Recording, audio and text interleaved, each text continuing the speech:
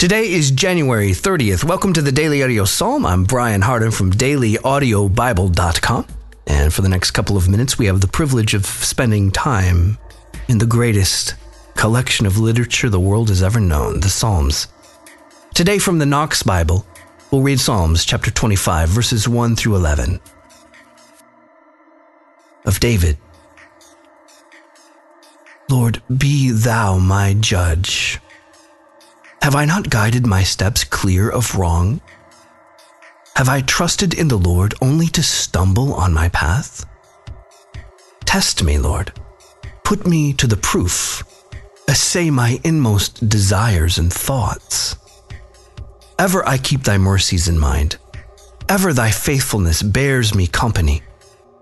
I have not consorted with false men, or joined in plotting evil.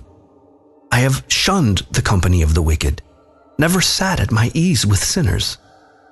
With the pure in heart, I will wash my hands clean and take my place among them at thy altar, there making thy praises known, telling the story of all thy wonderful deeds.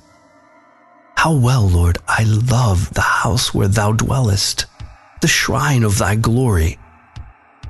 Lord, never count this soul for lost with the wicked, this life among the bloodthirsty. Hands ever stained with guilt, palms ever itching for a bribe.